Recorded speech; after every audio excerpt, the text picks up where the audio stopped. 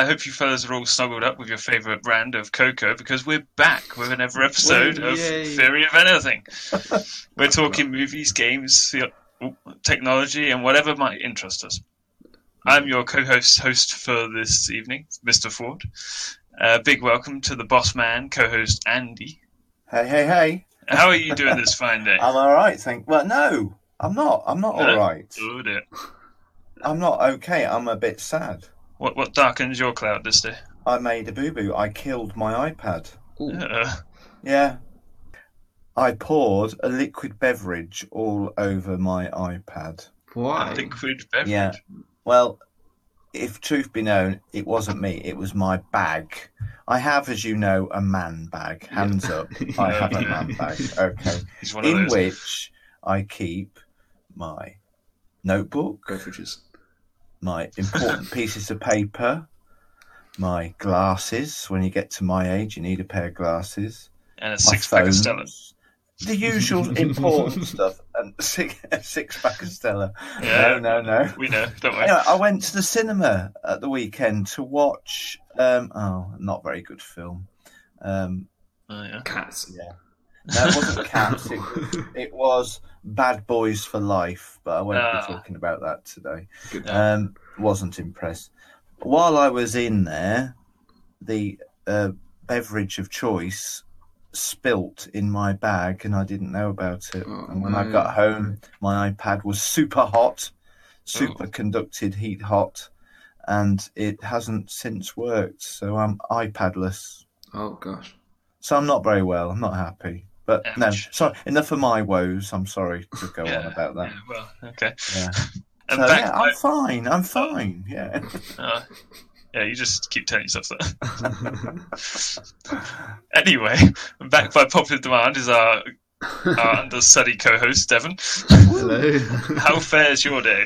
Any better? It's going all right, isn't it? I mean, it's my birthday soon. Oh, so I'm excited.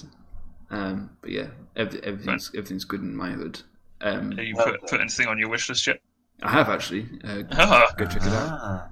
Okay. Yeah. But I'm also going to see, as we mentioned it before in this podcast, 1917 tomorrow. Yes. Possibly. I don't know. Then. I think it's technically a secret, but I don't know. It's a bit in IMAX, so I'm very excited for that. Is it a secret from whoever you're taking with you? No. You're surprised on the day. Hey, it's my birthday. Exactly. We're off. Yeah. No, but that should be good, and I'm happy. So you should be very happy early about present. that. Yeah. That's good. Cool. I think tomorrow's the last day that they're showing it, so really? Got to get it in there. Yeah. You'll be glad you went. Yeah, it's a great film. Lovely. It's not flawless. It's got a few things that I would say, but no, technically, visually, and if you've seen it in IMAX, the audio is stunning. Yeah. Anyway, enough of me. Enough of that. Yeah. So, but nothing. No technology broke on you this week. No. Not so far. That's good.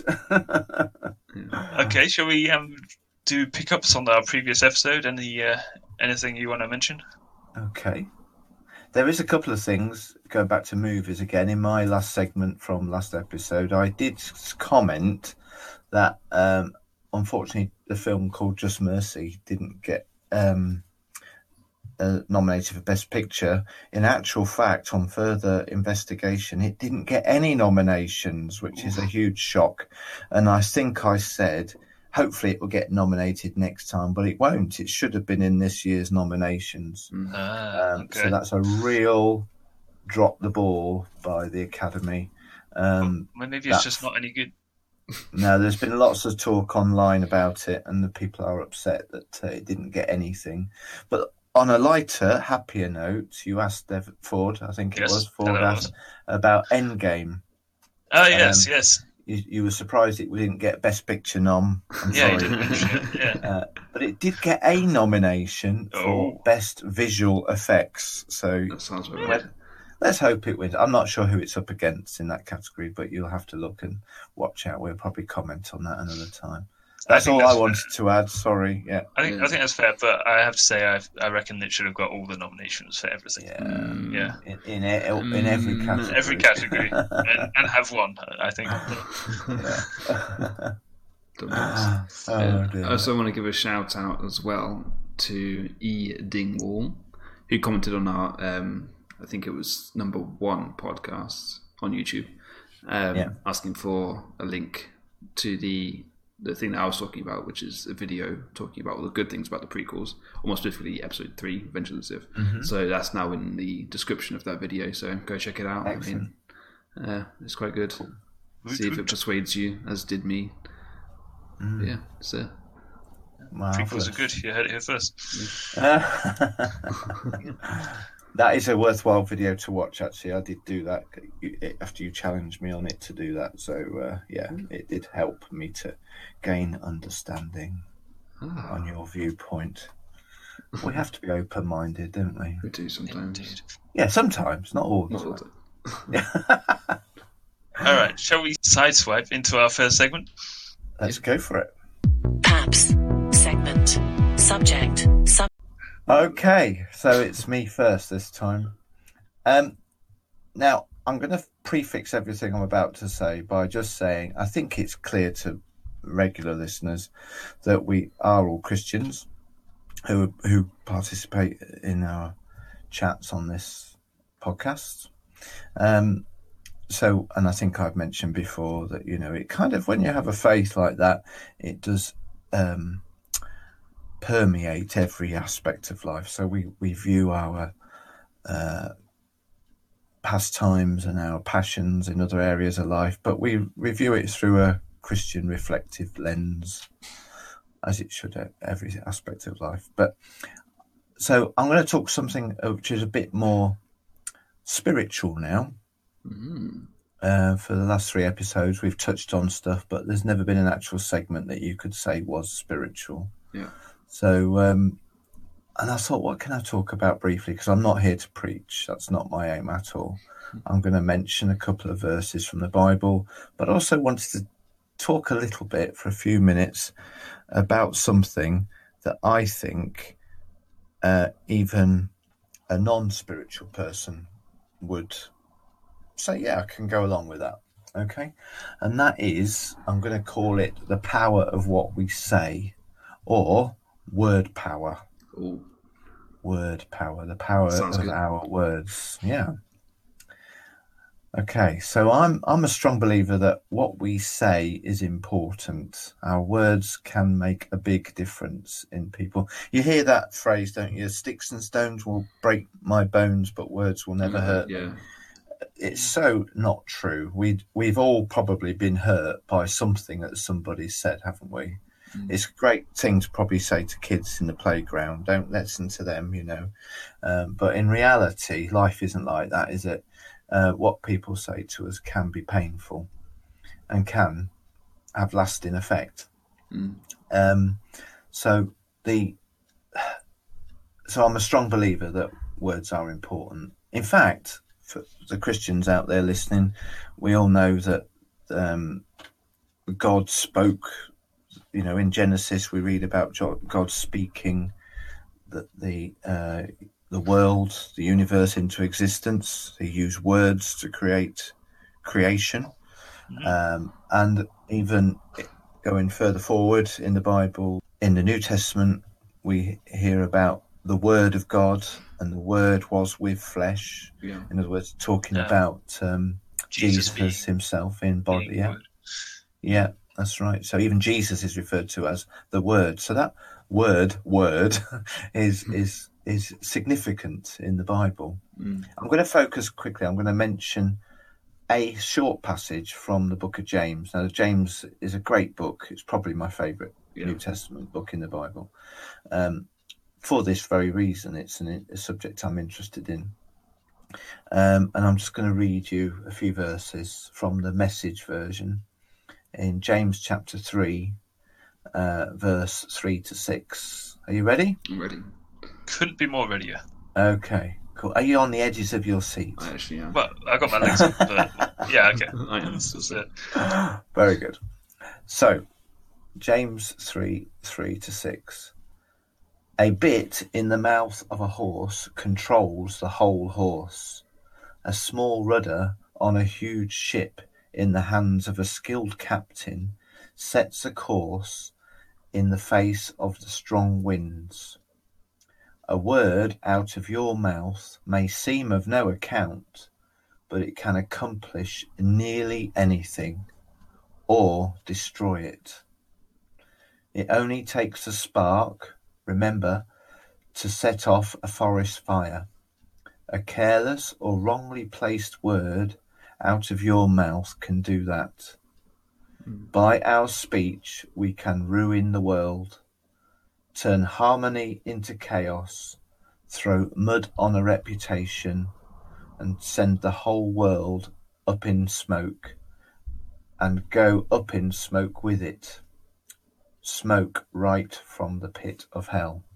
They're powerful words, aren't they? That's just a few verses from James. And what I wanted to do, we'll hear what you want to say about those words and your whole thoughts on the subject, and I'll wrap up a little bit. But there are so many passages, and what I might do is ask Trinity to pop into the video description on YouTube some more passages that people can look into on their own time. But that to me sums it all up, those verses there in James 3. Yeah. About, like a bridle, a bit in the horse's mouth, steering a whole horse. A rudder, if you think about it, a rudder on a ship is so tiny, isn't it, in comparison to a large ship, whatever your size your boat is, whether it be a rowing boat or a huge container cargo ship. They're, in comparison to the size of the actual craft, the rudder is a very small part. Yeah. And just like our tongue is a very small part of our physical being, it is so powerful. It can lift up and it can pull down. So that's my intro, really, to the whole subject. What's your thoughts? Yeah, I think that's very, very interesting. I mean, the verses that you read out, correct me if I'm mistaken, but it was very focusing on the things that can go wrong. Yeah, it did. Yeah, I must admit. Yeah. Well, obviously, there's another verse. I can't remember where it is, but it says something like, "You speak out your word, and it will not return to you void." Yeah, meaning that obviously your word does have power, and you speak out, I don't know, health or blessing or whatever over a person or over your own life as well, and it won't return to you void. And I think that's very good as well. So my sort of takeaway from this is, well, maybe not a takeaway. My problem, I think, is where do you guys come down on the name it and claim it crowd? You know, with the whole prosperity gospel and God just wants the best for you, and that's all there is. Sort of. Well, maybe not. That's all there is, but. Do you guys embrace that kind of theology? Do you think that's Do you want to dodgy? Answer that? I think God does want the best for us, but what the best for us isn't always having the most money and being like hugely, I don't know, what we would call worldly wealthy. Because even in Hebrews it talks about lists loads and loads of really good people, like heroes of faith, how they were persecuted and how they were too good for this world. So our home is not in this world, and that is not where we find our value from.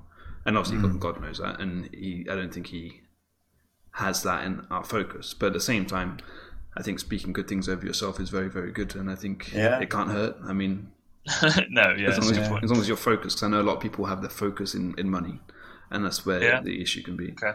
But it's the love of money that's the issue rather than money in general. So would you kind of frown upon the televangelists that would say, say this every day and then you get the big bucks, okay.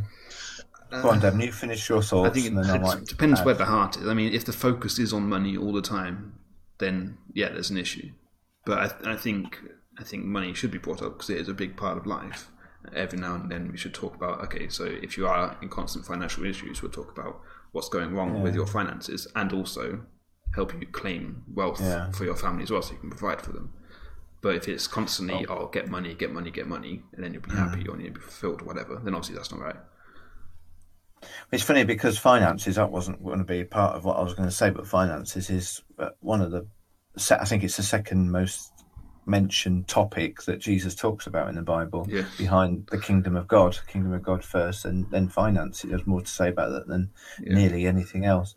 But I think the whole name it, claim it, blab it, grab it brigade have kind of taken something I believe to be true, but maybe manipulated it to a way in which it was never intended.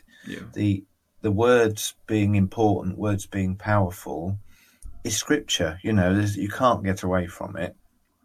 That our words, like God's word, the Bible, and Jesus as the word, are all key things and key critical to understand how important the things we say are. I don't know if that answers your question, Ford. About if I can add something. I think as you were saying, like a lot of people take it in vain and use the Lord's name in vain. But when you're using the Lord's name, you're not just saying his name for the sake of it. You're actually using his authority that he has. You can do that thing. You can only do that for things that he would actually do that for himself. So trying to claim things that he would not claim for you, I just don't think works. And I think it is a waste of time. And it puts your focus on that thing rather than you focus on what God actually wants for you, and be able to actually claim that rather than other stuff. And are the things that people are applying that teaching, are they selfless or are they selfish? That's the thing. Is it for the blessing of others, or is it for self that people might be applying that whole philosophy on? Do you mean the teachers or the people who follow the people who receive it? I think there is a problem in some of the teaching of it has been twisted by the hearer to believe that such and such is true. I'm sorry if this is sounding a bit complex to anybody who's perhaps not familiar with what we're talking about. But the teaching that has been taken to be faith teaching. There's nothing wrong with faith and teaching faith, but the whole concept of you can have whatever you want if you pray for it and ask God for it. No, it's not about what you want. God never promises to meet our wants. He promises to meet our needs. And meet his promises. And he won't. He will always be faithful to his word. To the promises he makes. An argument that you see is people saying, the father of faith, Abraham, was hugely successful and very, very wealthy and had everything they could ever want. But I think that's because God promised him individually that. You have obviously other people who are great men of God and have loads of faith, as if you can measure faith, I don't know. But they were in complete prosecution and had nothing. Okay. At all. So I think. If we go down the finance conversation, there's lots that we could say we won't have time for now, but I don't think God has a problem with money. That's why he talks about it so much in the Bible. I think he has a problem when money has us. He doesn't necessarily have a problem with us having money, but if money has us, the love of money is the root of all evil, not the money itself. It's our attitude towards it. So that's that. Maybe we can come back to that another day. But in just summing up my thoughts here, because I don't want to overrun and to steal your time. I think my main concern I often see is when people don't recognise how powerful their words are, and this can be Christians and non-Christians alike, and they will speak and confess things that they don't want to come true, but in doing so actually speak their own realities. So for example, I remember a situation at church once many years ago where somebody went forward to be prayed for in an area of sickness, and somebody prayed for them to be healed from whatever it was their condition was, and the lady it was came back and sat down and said to a friend of mine who was sat next to them, that was wonderful. I really feel amazing. You'd hardly know that I'd got it. She'd spoken as if what had happened at the front of the church hadn't really happened, whatever the condition was, I don't know. So immediately you think, well, to no effect now, what? It's just an expression of lack of faith that anything significant had happened. Yeah. So we have to be very careful and watchful to what we say if we're praying for our own selves, if we've got sickness or need in our own lives, or for other people as well. Yeah. I believe God wants to answer prayer, but sometimes we can block things happening by the things that we say about it. Yeah, I think likewise we have to be aware of things that are said over us. I mean, me and Beck experienced something. I'm not going to go into detail, but people someone out of fear speaking something quite really nasty over our lives, and we had to think, okay, what is this they're saying? Are we actually going to take this? No, we're going to speak against this, and we're actually going to combat this before it actually takes any root at all. Okay, you have to be really aware of that. I think it's also very important to give them a slap when someone does it. Yeah, that's it. Personal opinion. Yeah. I don't know if you've got anything to say. Well, no. Listen. Well, okay, no, I do have one thing. So, once upon a time, I was given a list. I think it was in a church meeting. We were talking about this sort of thing, and then someone, at the end of the preach, they gave out a list of these Bible verses you could speak over yourself every day. Yeah. What do you guys think about that? Is that like a good idea? Do you think that makes sense? I think that does make sense. Obviously, depending on what what it is that you're reading and what you're actually saying. Well, it's all good stuff. But... it's all good stuff. Then it can't help. It can't hurt, and it affirms it of your life. I think things that you generally don't believe or haven't accepted for yourself, you can speak it over yourself and train yourself into. I guess I'm wondering if it's like ritualistic. That's all. Like, we just do it because that's what I was taught to do, sort of thing, every day, just because, The Bible talks about renewing our minds, doesn't it? And I think by using Scripture and confessing Scripture, that's truth. Christians believe the Bible to be truth. Then that can have a very powerful impact on us. Yeah, sort of like breaking a bad habit and making a new one, sort of thing. If it's done out of like religion or ritual, then does it actually make any difference? No, probably not. I don't know. I mean, no. But there's, I mean, we're speaking now as Christians, but there is real non-spiritual thinking on this, that people know that what you say makes a difference to the way you perceive things and the way the way that things, you're likely to attract good stuff to you if you're a positive speaking person. Yeah, it's a good point, because I was watching a YouTube video the other day about a guy just talking about how he got his life together or whatever, and this wasn't a Christian thing. And he was just saying how he wrote this short paragraph about where he wanted to be in 5 years, or what he wanted his life to look like. It sort of said, I am a fit individual, I love my wife, all this good stuff. And it's like positive confession. Even in a secular world point of view, it does help to realign the way you think towards a certain way. Well, you see it on those like self-confidence tapes and everything like that. I am a strong, independent woman.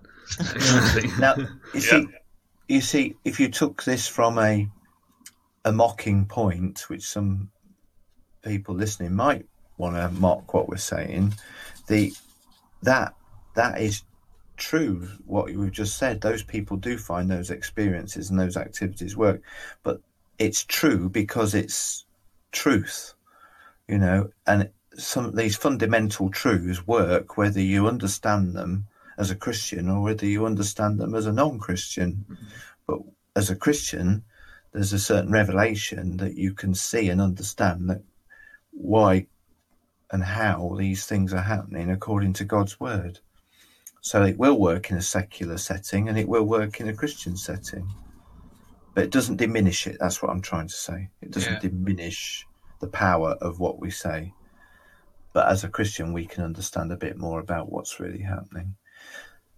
So there's much more we could say, and I'm not going to dwell on any anymore, because I just wanted to talk about it in terms of encouraging us, the three of us sat around the microphones now, but encouraging anybody else who's listening perhaps who finds themselves slipping into confessing bad things over your life or over situations and circumstances, I'm going to post up those scripture verses if you want to look them up on the YouTube channel and do a little study on it and see what God's word's got to say about it.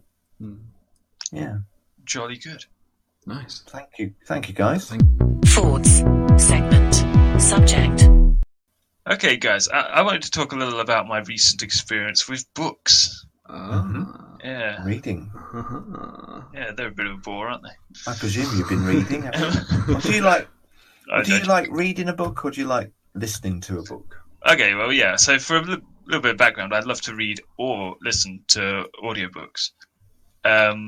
Yeah, so the last 3 I've been reading / listening to have been a little disappointing. Now, the reason I want to say this is because they're all supposed to be some of the best sci-fi novels ever. Right. Okay. Yeah.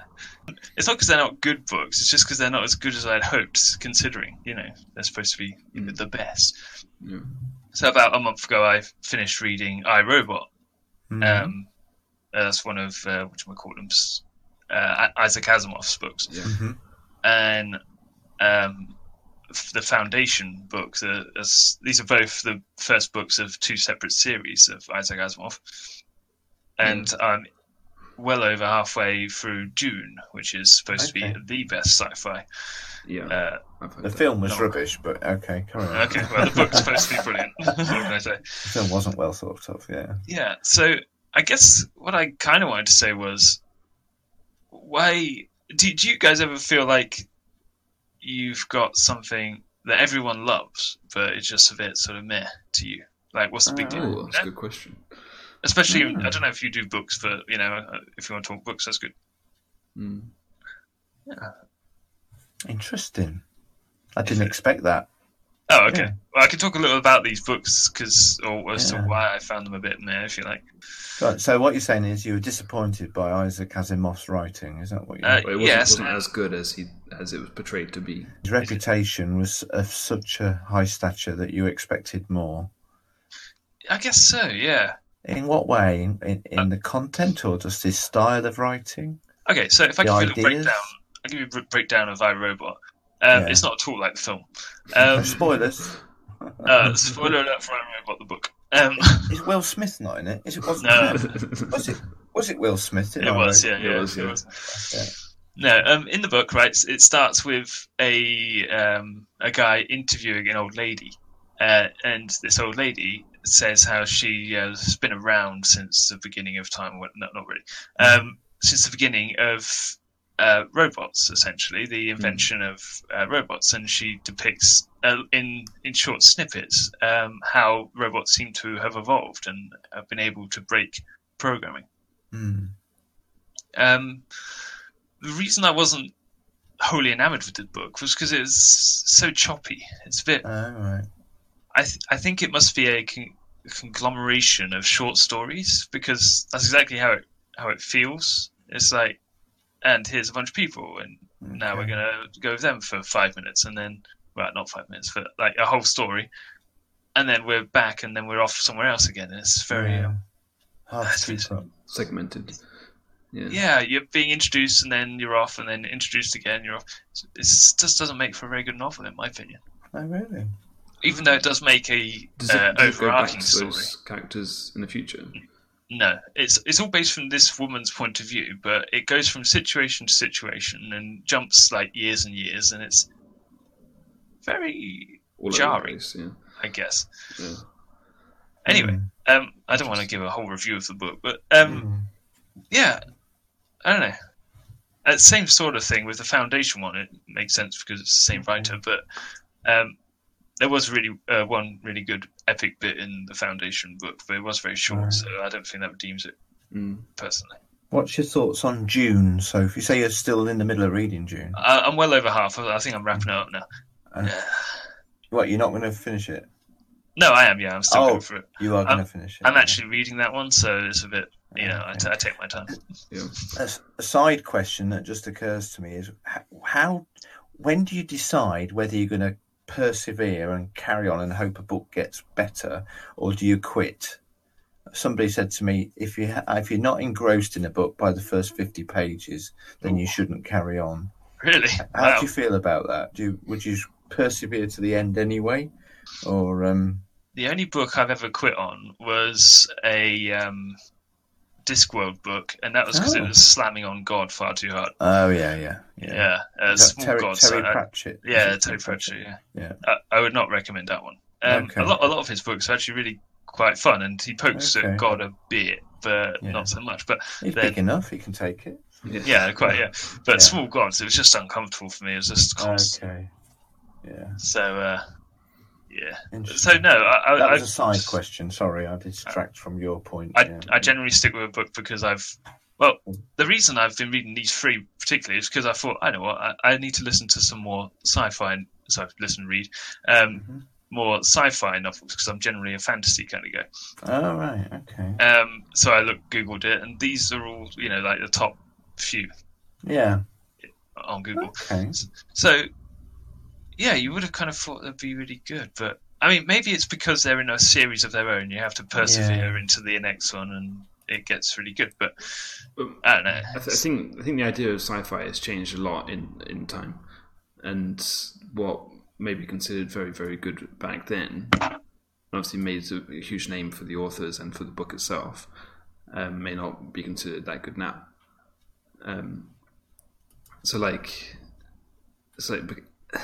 It might be like a normal type of novel, but in a sci-fi based world, whereas now it would be a very, very separate genre, if that makes any kind of sense. It does, yes. Yeah. So maybe you're expecting something that's not going to be it because it wasn't completely out in its own genre at the time. I don't think that's the case for these, because iRobot is obviously all about robots, and that's kind of what I was hoping for. Yeah. Foundation was a pretty grand idea, but again, it was very choppy because it kept jumping decades or whatever. Yeah. I really like the premise behind that one, but the execution was just so weird. I think it must be because there were short stories smashed together. Yeah. Okay. Yeah. Disjointed, do you think? Yeah. Disjointed, yeah. But yeah, no, it's all good. So what was your question again? Do you like Am anything? I crazy? Do you like anything that you should like, but right? Star Trek. What? That's what we talked about before. So your question is, do we have something like that we really love, but generally is not thought, or that other people think of better? No, what was the question again? Okay, so if you should like something, or people like something that you don't really think you like that much. Okay. So something that's supposed to be very, very like a classic and supposed to be like very well thought of, but you kind of like meh. Yeah, am I just a troglodyte, or is this a real thing? No, there was something on at Christmas that everybody was raving about, and I've forgotten what it was now. Gavin and Stacey. Oh yeah. Gavin and Stacey. Everybody said, "Oh, did you see Gavin and Stacey? It was amazing." Oh, because it was so big when it came out. Let me just see when it came out. Yeah, Gavin and Stacey. When did it first come out? I don't know. It doesn't matter really. But 2007, and it then went away for a long time, and now it come back. And I never got into Gavin and Stacey then, and I wasn't interested in it now. So is that kind of what you mean? Well, I mean, that's like trashy TV. I mean, yeah.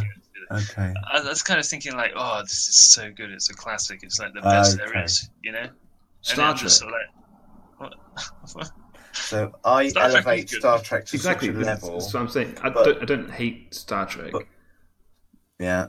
But people do mock it, don't they? Do they? I thought people say it's the best sci-fi ever. No, you're laughed at if you're considered a Trekkie, not a Trekker. Not anymore, I don't think. I mean, you used to be considered like a nerd. Yes. But not that, it's a bad thing, or it's not actually good quality. Okay. I think the general consensus is that Star Trek is actually good quality show / movies / whatever. But I don't know, I don't really fancy it. No. But you love Battlestar Galactica. Oh, yeah. And that will be a topic of conversation in the future episode, I'm sure. We all love Battlestar Galactica. Yeah. So you're Gavin and Stacey and Star Trek. Yeah, you agree with me then that popularity doesn't exactly equal quality. Yeah. I mean, you can. I'd say even so, like with pop songs as well. Now, like you could turn on the radio, like Capital or whatever, and it's like 90% of the songs that come on. I'm just like, what is this? Like, I could make this. It's just, there's no effort in it at all. But apparently, it's very, very popular, and people like it, and they like to just like blow out to it. Popularity is no barometer for quality. I've just made that up. Yeah, it's pretty good. I like it. But it's there's a phrase that says something like that. Yeah, fair enough. Yeah, barometers are cool, aren't they? Yeah, very nice. Yeah, I would just like to point out before I end my section. I don't dislike these books, but yes, you're underwhelmed by them. If anyone wants to comment at me and please do at me nicely. tell me what you think. Tell him off nicely, because you remember what we were just talking about, how powerful our words are. Be careful. Yeah, be kind. Yeah. Interesting. Thank you. Is that it? Anything else? That is it. I'm afraid. Nice. I've got a Isaac Asimov book with a picture of a robot on the front, but I've never read it. So, do you think I've probably got other more important things I could do in my time? Probably. It depends which one. I mean, I only know iRobot, so I can't remember what it's called. I mean, I know what you mean. You say Isaac Asimov, and everybody knows one of the top sci-fi writers of all time, don't you? Yes. But you kind of hoped for more, did you? Yes, I won't be reading the next one, so that says it all, doesn't it? That's a shame. But you see, Arthur C. Clarke, who wrote 2001, and remember not many years ago, it was re-released in a cinema release, wasn't it, to mark the 50th? Yeah, 2000. It was a film, came out in 1968. So on its 50th anniversary, you and the three of us and some other people went to watch that, didn't we? Yes, I'd never seen it before. Yeah, it's a tremendous film, and it still stands up. I think, even though it's 50. I think we came away thinking, was that really a 50-year-old film? You know, I came away thinking it was very, very trippy. That's what I thought. Trippy, only the last bit. Yeah. But my point of mentioning Arthur C. Clarke was that I've tried reading some of his other materials and not been as impressed. That's my point. Yeah. Okay, good. Thanks. One trick pony. Yeah. Yeah, maybe. The 2010 film was quite good. Yeah. Anyway. Nice. Thank you. Moving on. That end. Thank you very much. Devon's segment. Subject. And for mine, a less intelligent, maybe, discussion. It's not like you. You usually bring a proper air of intelligence to our conversation. Maybe I contribute to other people's segments rather than mine. Because mine is on the subject of esports. I don't know how much anybody is aware of esports or... I might have something to say about this. Oh gosh. Go on. I've been doing a little bit of research and But Devon, what is esports? Electronic sports. So basically people playing video games in front of lots of people for lots of money. And for some numbers, I'm bringing this up right now because it's the start of the season for the year. Everything's starting to kick off for this year, finally, after 29 days, whatever it is. For CSGO, we've got 2 $1 million tournaments called Majors. CSGO for everybody else? Yeah, CSGO. Go on. What is it? Counter-Strike Global Offensive. First-person shooter game. And then there's Dota 2, and they've got the International. Last year they had a $34.3 million prize pool, and it made players millionaires instantly.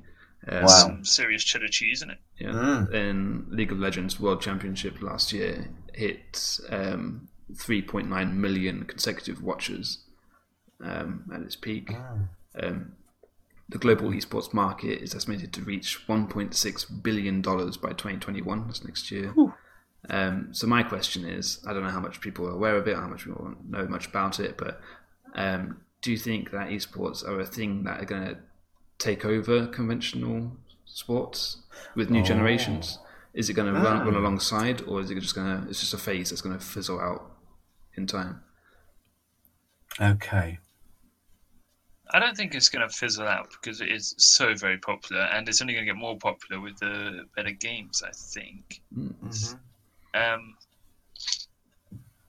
Yeah, that's me. I think, I'm sure you've got more to say than that, but I'll chip in. I think it's an unseen phenomenon to most people. People are shocked if you said those figures to them, aren't they? Yeah. There was recently, it did make the headlines when whoever won the World Championship at Fortnite, wasn't it? Yeah.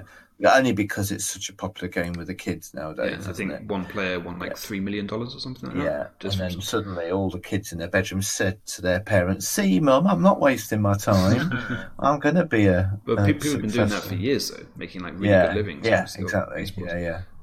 Yeah. We all know, I'm sure, that how much of a living you can make playing games and YouTubing and other such stuff. I know that's a whole separate subject, but esports is interesting. I don't think it'll ever replace actual physical sport, because I think people will always, it's in the human nature.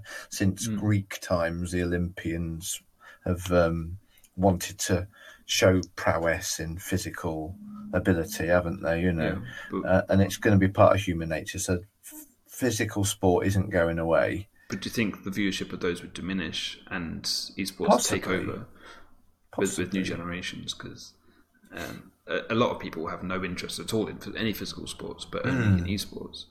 Are they two separate audiences, do you think? Or do you think some people cross over between the two? It seems like it's mostly young people, which makes me think it's a generational thing. In a couple of generations, it may change completely, but I don't know. Will you still be watching esports when you're 50-something? I don't know. I'm not sure. Will you still be participating in esports? Well, that's the thing, isn't it? Your response time slow down, I have to say. You have to play more sedate games. Same as also physical sports as well. I've been watching a lot of UFC, MMA recently. Yeah. You get some people obviously in their 30s, but obviously not much older than that. Come on, give us some definitions. UFC. Ultimate Fighting Champion. MMA, mixed martial arts. Okay. Yeah. I'm on behalf of my generation, I need a definition. UFC is quite new actually, so I should have mentioned. Clarify that. Yeah. I've been watching a lot of that recently, which is very, very different in terms of like the playability as well. Like you don't have to buy a game and buy a computer to be able to punch someone in the face. You just go down to the local MMA club or whatever and learn, I don't know, jiu-jitsu or whatever it is that you almost want to get a belt at the weekend. Yeah, and that too. Yeah. or just grab a football and kick a football around with your mates and that kind of thing to actually get involved in the actual sport. Whereas if I want to be able to play on the same ground as everyone else on Counter-Strike Global Offensive, for example, I need to spend hundreds of pounds on equipment to be able to even do that. I think there's probably still many more times people, I don't know the actual number, so I'll make it up, 100 times more kids kicking football around in the parks than there are people taking part in esports tournaments, maybe watching as well, but I think the football kicker might be doing that before it gets dark of an evening and then going home and watching esports in the evening on YouTube. Yeah, but I mean, they could just jump on and play a game for themselves, just like they just jumped down the park and played for themselves. Like, even if they're not actually playing an esport tournament, just like they're not playing in a tournament in the park, they could be doing it at home just casually. I think I'm convinced in that the average kid is more of a gamer in his bedroom than he. Do you think so? And we all know the kids of today are the adults of the future. So I have a feeling, maybe esports will take over. Take over? Yeah. I think it's that. So you're a fan of football. Is it one, because your parents are, maybe? Or two, because you go out and play football with your mates and that's just something you like? Mm. And I think the less people do that, and I think people are doing that a lot less now that they have other options. I don't know. It's hard to quantify, isn't it? there's still after-school sports clubs. There's still Sunday league football teams. We all know probably in our own church environments a number of families that can't come to church on Sunday because their kids are in a football team, you know, and that's just a small snippet of society, I know. But football is always going to be popular, I think, with young people as well as older people. But always, always is a big word, though. It's accessible. That's why it's going to be. Yeah. I mean, children in countries where they haven't even got electricity are still kicking around something in the dust in the street, aren't they? You know. But you throw around always. Like right now, yeah, of course, football in this country is extremely popular, the most popular sport / any kind of competition ever in this country. That's UK football, aka soccer. Soccer for any of our American viewer out there. International, yeah. But the audience. But if esports gets more and more popular with the rise of gaming, like internet cafes pop up more, so you can literally just go down to the internet cafe, pay a few quid to have a few hours on their computer, just like you would at a Sunday football tournament or whatever. Okay. Thing is, I reckon you'd be hard pressed to find a kid who doesn't have a games console. Yeah.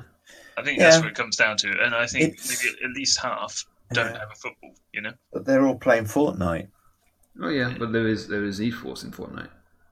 Yeah. There is. Okay. There's potential for esports in most games. As we said, Yeah. I think they sunk $100 million into the production of esports in Fortnite alone. Yeah, just for the production of it and everything, for the prize pool. They're not all, interesting. It's not going away, is it? It's certainly gaining momentum. Yeah. And it's got, say the money is piling in onto these tournaments. Now I'm interested to know what you think about this. I was listening to another podcast on the subject of gaming. You know, I try and broaden my horizons. And the presenter was talking to some esports or tournament organizer. Yeah. You get invited onto teams, don't you? And the top teams are like really thought so highly of and sought after to get invited to play on a top team. It's like these players. Anyway, and what really riled me, and you might shoot me down in flames now, was that he was talking, the team manager was talking about his athletes. Yeah. It's not as easy as it sounds, right? Say again? It's not as easy as it sounds, yeah? Athletes. Can we really call somebody who takes part in a Counter-Strike tournament, even at the top, highest level, an athlete? What do you describe an athlete as? What do they need to have? I think you have to be athletic. Yeah. And athletics involves... Physical training, where you have to get out of breath. I can't see... I mean, their thumb muscles must be very strong. And I did wonder about asking this question. I'll jump to my next question now. These top athletes and sportsmen in the old-fashioned... Conventional sports, Conventional sports. Old-fashioned. Conventional sportsmen will insure certain parts of their body. Are these esports top performers insuring their thumbs for millions of pounds, do you think? Probably. No. It's a throwaway question. I didn't mean it seriously. It's not really thumbs as well. I mean, the most paying and most prolific games are on mouse and keyboard, so... Wrists. Mouse and keyboard, so index fingers as well. Yeah, exactly. Well, I know of a multifunctioning thumbs and hands, fingers and hands. Okay. I actually know of a pretty famous internet artist who has insured his hand. So wow. And I doubt he makes millions. I have to say. Wow. There you go. Yeah. That'd be interesting. And there's loads of cases of where these professional players get things like RSI, repetitive strain injury. Yeah. Oh gosh, I can believe that. I mean, it happens a lot, and there is risk to it. I'm sure. Yeah, but obviously, are they athletes? I don't know. Probably not, but I consider them that. No, I'd call them professional gamers or just professional esport players. See, I wouldn't call a snooker player an athlete, or darts player an athlete, or a chess player an athlete. But they all participate in sport. Yeah, they're sportsmen. The Google definition of athlete. Yeah, have you done it? Go on. It does define it as a physical exercise sort of thing. Mm-hmm. I was right. Yes. Yeah. If you trust Google, I suppose. Yeah. The managers obviously are very, very invested in their players, their organisation, I'm sure. Which is probably why they're trying to refer them as athletes to try and pay them respects. But are they actually athletes, as I say? Probably not. I don't think referring to them as sportsmen is showing them any disrespect. I think that's still a valid, if you like, I'm trying to think how to call it. That it's still valid to call them sportsmen. Yeah. But athletes, Yeah. An athletics tournament is where you get the term athletic sports require. I wouldn't necessarily call, although I might contradict myself. Formula One drivers have to be incredibly fit physically to withstand the G-forces. When you do a 2-hour race at 180 mile an hour, they get out that car. Sometimes they need carrying out of the car to the podium. Or help to get there. Sometimes they're jumping for joy, and it's less so these days than it used to be in the older generations of motorsport. But there's a definite that they spend hours in the gym to maintain a level of fitness that allows them to perform in their sport. So I think you could call a Formula One driver an athlete because of the amount of intense training they have to perform. Well, to be quite fair, they have to be quite thin to fit in those chairs, don't they? They're very small holes to get in there, isn't it? Yeah. But can you succeed in esports if you're unfit, 18 stone and got a heart condition? You can succeed, yes. Although the most popular and most not popular, the most like the best teams right now, especially in Counter-Strike, have things like diet routines, exercise routines, sports therapists, that kind of health. thing. Good. You got to be in good health. Yeah, exactly. Yeah, and it helps them a lot because happy mind, happy body, happy mind, everything's connected. And I think obviously they do train, but obviously it's very, very mental instead, strategy wise as well. But as I say, I think I agree with you with the athletes part. But that's nothing. That's nothing to take away from how relevant they are in the sport world, right? I agree. Yeah, especially in Asia as well. They walk down the street and they're screamed at. They're actual celebrities. They deserve that. It's a skill. It's a real skill, and it should be acknowledged as such. It's not just kids playing games. These are talented sportsmen. I agree with that. Yeah. I mean, me and Ford went with some of the people went to London for one of these Counter-Strike majors. Yeah. So it's $1 million tournament, and you're literally walking down the street after the tournament, and you could hear people shouting the name of the most famous British Counter-Strike player. Yeah. And people just screaming his name down the street, even if he wasn't around. Yeah. A celebrity. Because they were off the high of it, and it's a celebrity. Yeah. But it was very culture. Yeah, it's very interesting. Interesting. Yeah, but I wish we had longer to talk about it. Yeah. Yeah, that's my take anyway. Yeah. I'm glad we had a chance to discuss it. Yeah. Thank you. You're welcome. And now it's time for Random. Okay, guys. Homework. We've come to that point in our conversation, and we probably will have to keep this reasonably brief, unfortunately. We ran over a bit on some of our timings.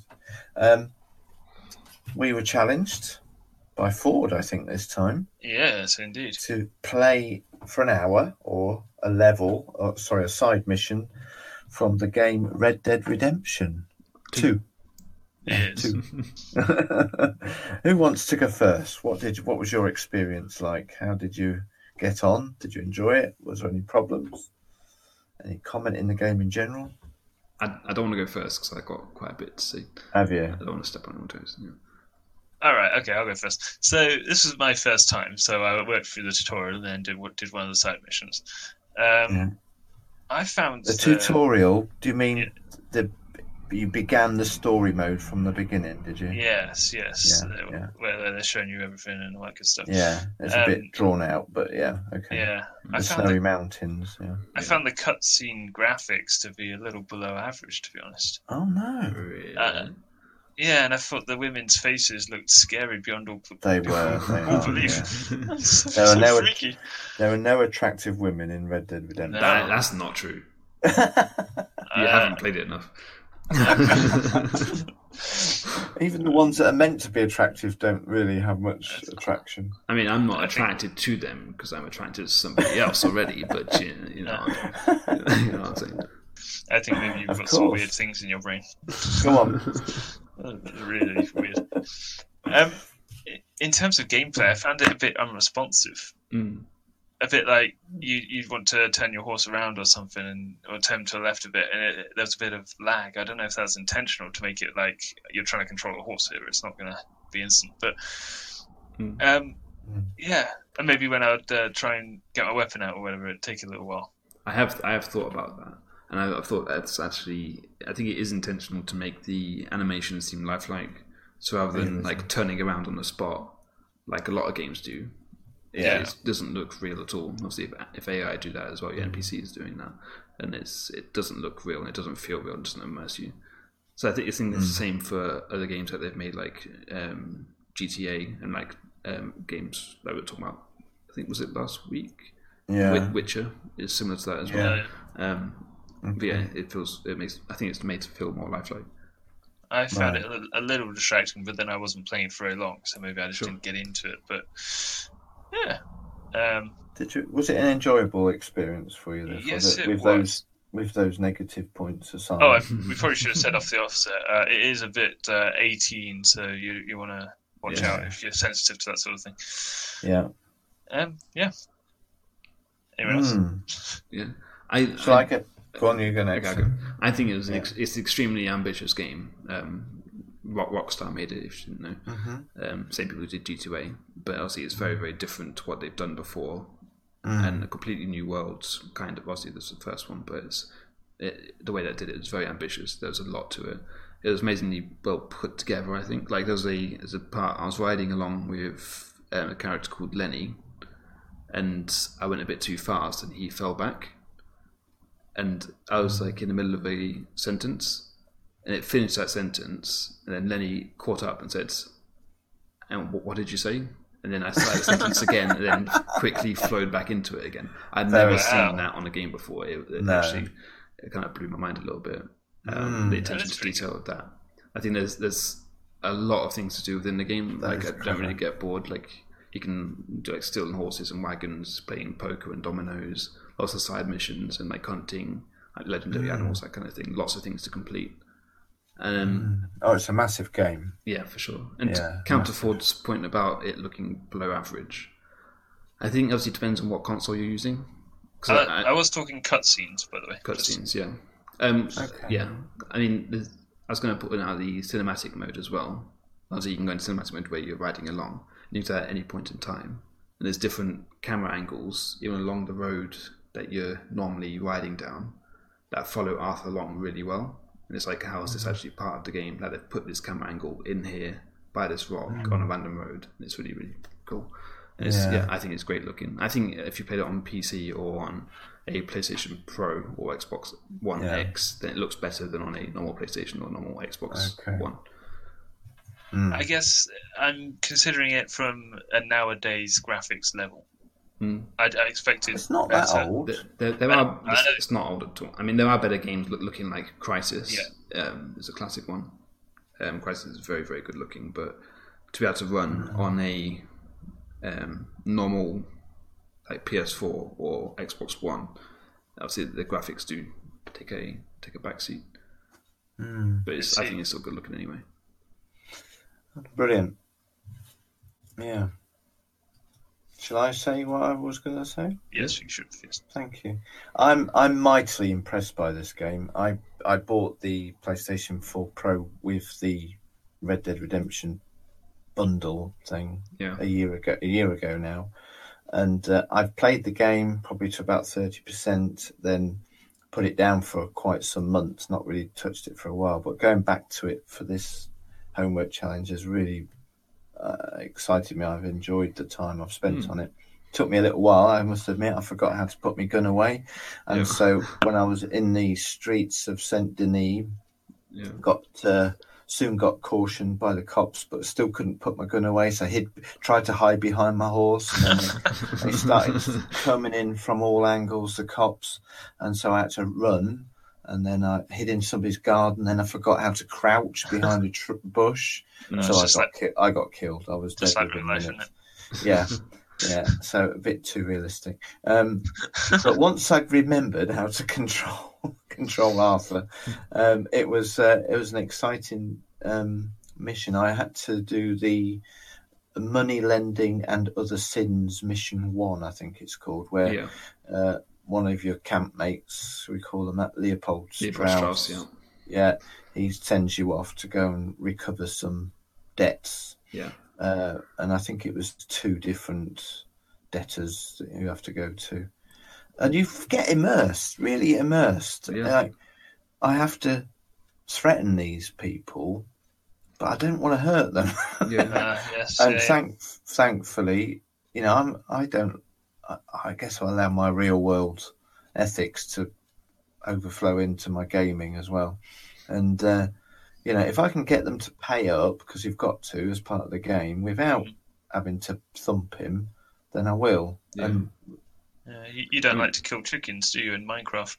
I don't like killing chickens in Minecraft, no, or any of the animals in Minecraft. Right. I was actually thinking that. I was playing it today as well. I was thinking that I was on I think maybe the number 2 mission from Leopold Strauss, and collecting more debts, but this time it's from a man took out a loan. I don't want to spoil too much for anybody or for you. Yeah. Man took out a loan, but he died, so it got passed on to his widow and his son. Oh, yeah. But you still have to go and collect the debts while they're packing all their stuff and having to move, sell their house and everything. But you just have to cold-bloodedly go in and just take their money from them. And then you just you can see as Arthur Morgan, I don't know if it's different in different playthroughs, as Arthur Morgan, you haven't got any remorse or anything. You're the bad guy, but you forget that you're the bad guy. Yeah. It really throws up some emotions, doesn't it? That's probably the next mission I'll have to do, because it was a farmer who was sick, and his wife and his son, and his wife comes running out when you're talking to the farmer, and she says, "Leave me alone, can't you see he's not well?" And it's really quite emotive, and in the end Arthur lets him be.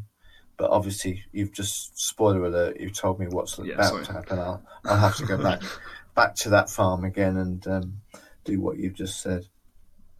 But I will just say quickly, what I'm so impressed by the game is just the environments.